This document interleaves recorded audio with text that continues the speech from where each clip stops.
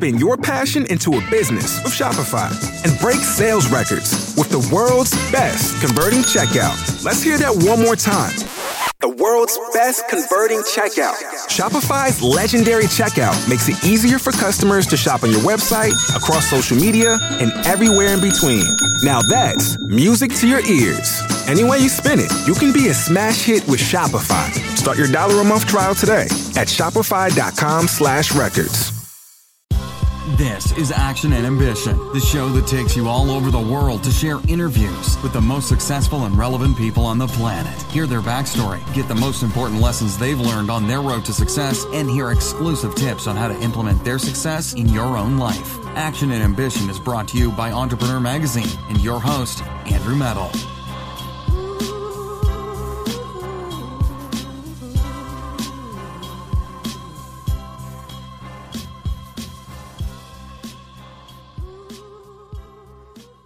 Welcome to the Action and Ambition podcast. I'm your host today, Chase Geiser, and with us we have a very special guest.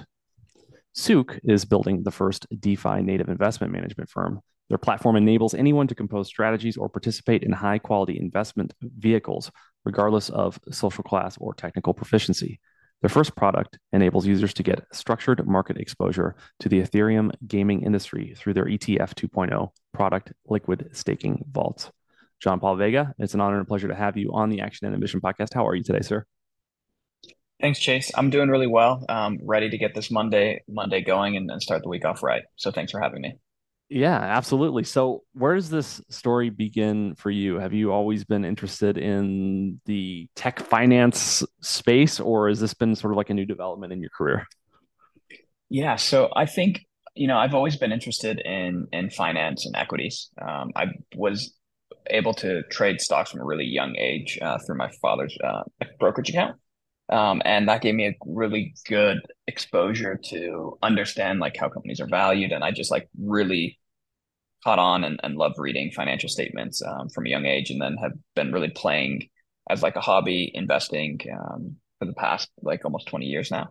And with the rise of crypto, specifically, a lot around game economies, and those things coming on chain and offering a new way to get exposure to something that traditionally had only been limited to institutional investors or large pension funds in the form of like Blizzard or some of these other public gaming companies. I saw it as like a really interesting way to apply some of the open money, programmable money principles inside of game economies where there's like a natural economic gameplay built through the different game loops. And that's something that just really stood out to me and was something I was really able to identify with. And that started me down this whole path of crypto and learning a lot more about decentralized applications beyond just gaming and how value's now accruing to the token layers. And that's really the new form of equity that's available to us as shareholders of these protocols. Yeah, absolutely. So, I'm really fascinated with blockchain tech as well. I've had a lot of clients in my advertising agency that have, had different tokens, different IPOs, different white papers, different projects. And I've also had close friends who invested very early in Ethereum before anyone really even knew what cryptocurrency was. But as far as gaming is concerned, I'm waiting for the day that you can have an online experience on a blockchain similar to what you can have on like an Xbox or a PC gaming. So how far are we from the tech being there where you can live chat and play a very substantial video game online on a blockchain versus from centralized servers? Yeah, so we're moving in stages. What I see and what I think is going to be the case for the near term is you're going to have some subset of a game's economy that exists on blockchains. Right. Typically, that's going to be their in-game currency and some of the purchases that players make. Maybe not all of the purchases that players make, but there's going to be a subset of assets that exist as NFTs and require you to use their cryptocurrency to purchase those. And so that's really going to be the first pieces of games we see port over. And I think what that looks like for the user is you're playing a really fun game, AAA content quality, and there's this area of experience in the game, these different modes that require you to have different assets or begin to participate in a different manner. And that's how you're going to really be accessing some of the blockchain aspects. I think we're probably a long ways away from a game fully running on a blockchain like it does right now on AWS with some sort of server infrastructure. I don't know if that is really the best use, But what's awesome about this is you have the ability to open up a game's economy, which is something that's existing, it's durable, it's typically a closed ecosystem. But now with the power of currency and digital ownership, that's something you can immediately port over. So I think we're going to see, projects in the next 6 to 12 months really taking advantage of this that are way beyond the games that we've seen before that, can compete with Fortnite or League of Legends. And there's a lot of games that I'm really excited about this category. But when we think about gaming, that's what we think about. It's an amazing game that you would play whether or not it was on the blockchain. Like it's irrelevant. It's compelling content, and you get this added bonus of you now get to share the upside of that economy as a player, as a community member, but also the purchases and the assets that you own are yours. And that whole aspect we think is going to be a great value proposition for gamers, and that's where we're betting that the next games take off, that it doesn't need to be everything, all the actions are happening on chain, that just needs to be like where the value's accumulating, where players are naturally spending time and money. Those are going to be the real places that port over first. And I think that's, some of the upcoming games that we see, they're really focused on that. That makes sense. I know that when the World of Warcraft came out, there were entire companies that were dedicated sort of click farms for mining gold all day and acquiring gear all day so that could be sold on sort of third-party markets, right? Because when it came out, you could actually go online and pay real US dollars in exchange for someone's account or in exchange for a piece of gear or equipment that they may have had in the game. And I think Blizzard actually shut a lot of that down because these industries were making so much money just having people all day go mine gold in this world. So I'm curious, what are the advantages for the actual gaming companies to utilizing blockchain for the game economy versus having a centralized sort of, this is how much gold you have and we're recording it on our centralized server? What are some of the advantages of moving it to a blockchain? Yeah, I think that's a really good question. So at a fundamental principle level, if you imagine these things as economies, that's kind of like what they are, it becomes like what are the opportunities that the players has to interact with that economy? And there's different systems that exist that determine how big that economy can be.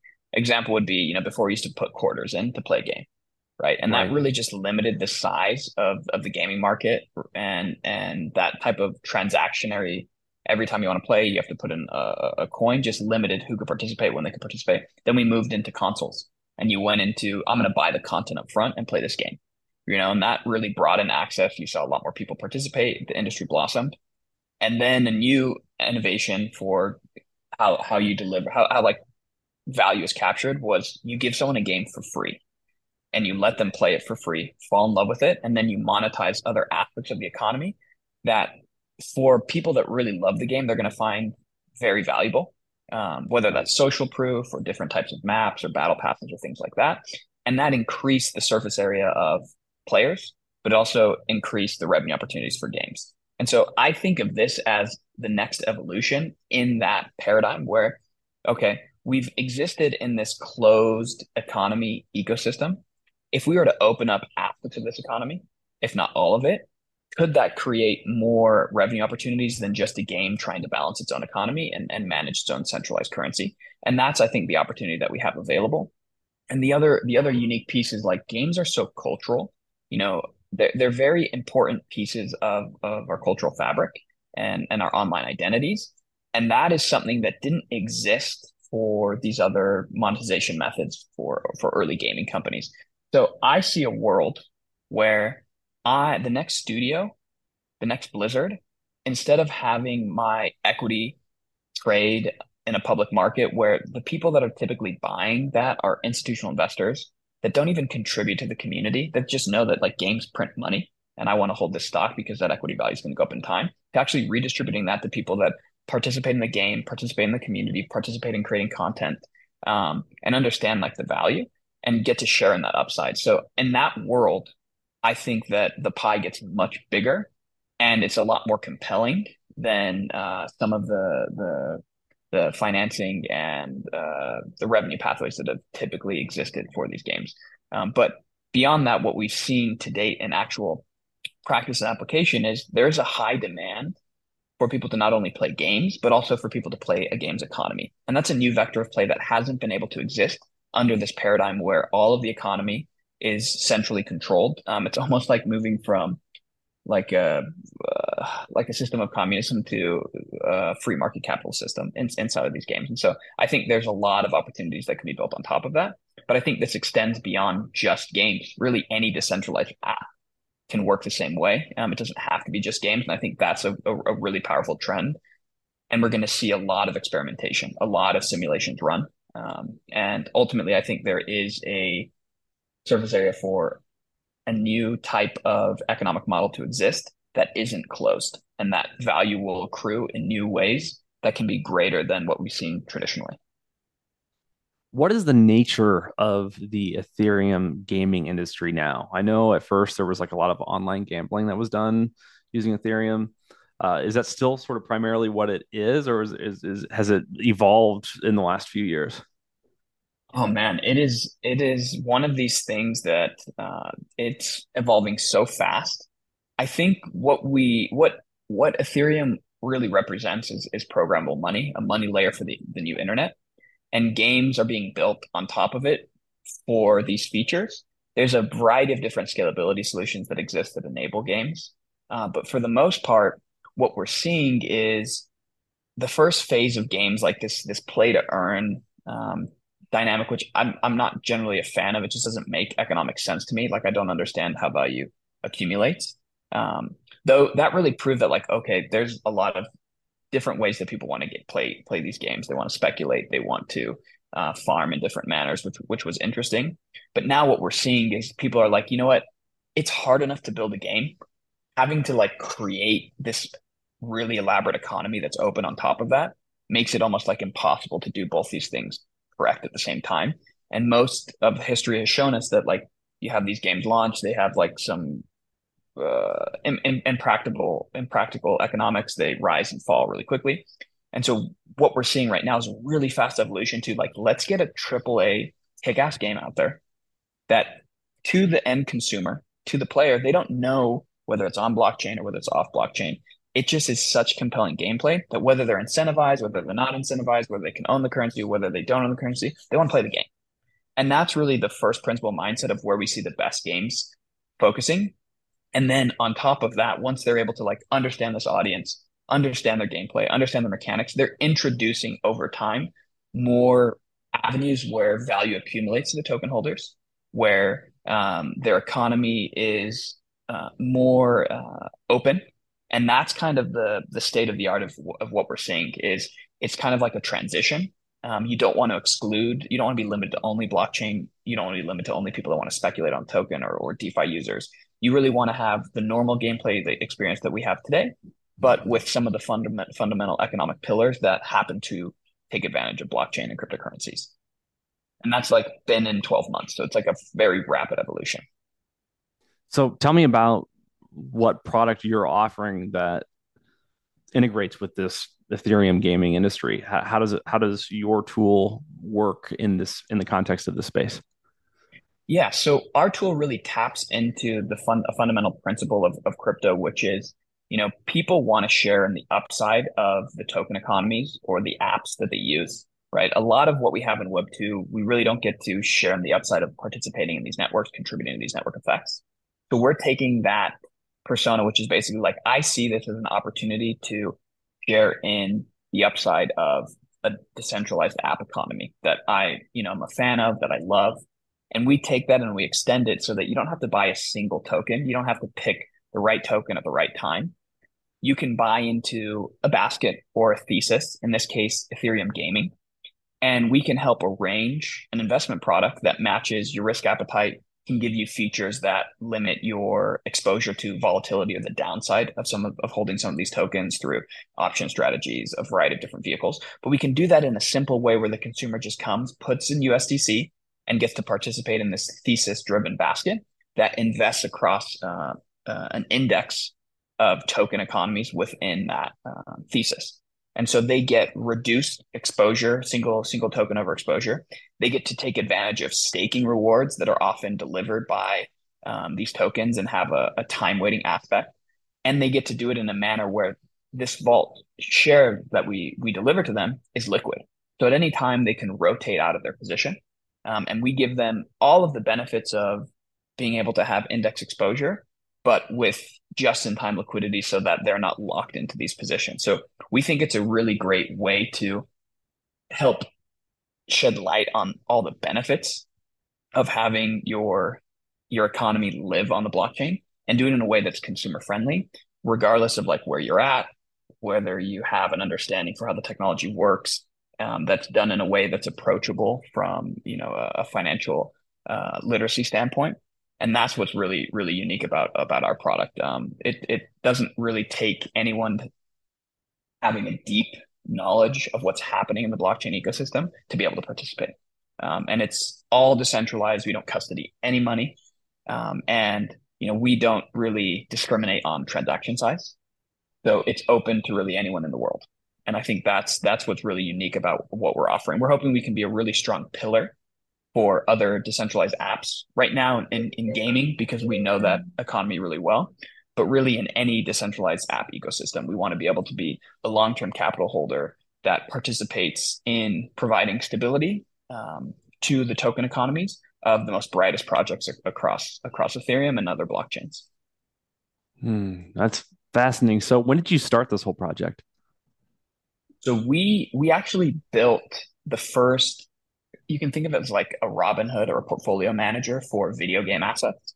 Last year in Q2 2022.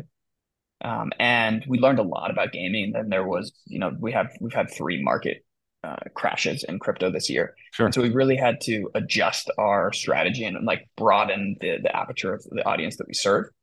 But that's how we got involved in learning about the users, what they're looking for, how they view these games, how they view other tokens, and seeing that common thread of like, oh, people want to be owners in the products that they're participating in, right? And like that makes a lot of sense. Like, why would you not want to contribute to the things you care about? You buy stock in the things that you own. It's like a pretty common investor paradigm. And we really wanted to run with that and do it in a way that like, how can we address some of the volatility challenges that users are having? And that led us down to this path where for the last almost 7 months, we've been working on this, and we have some really amazing technology.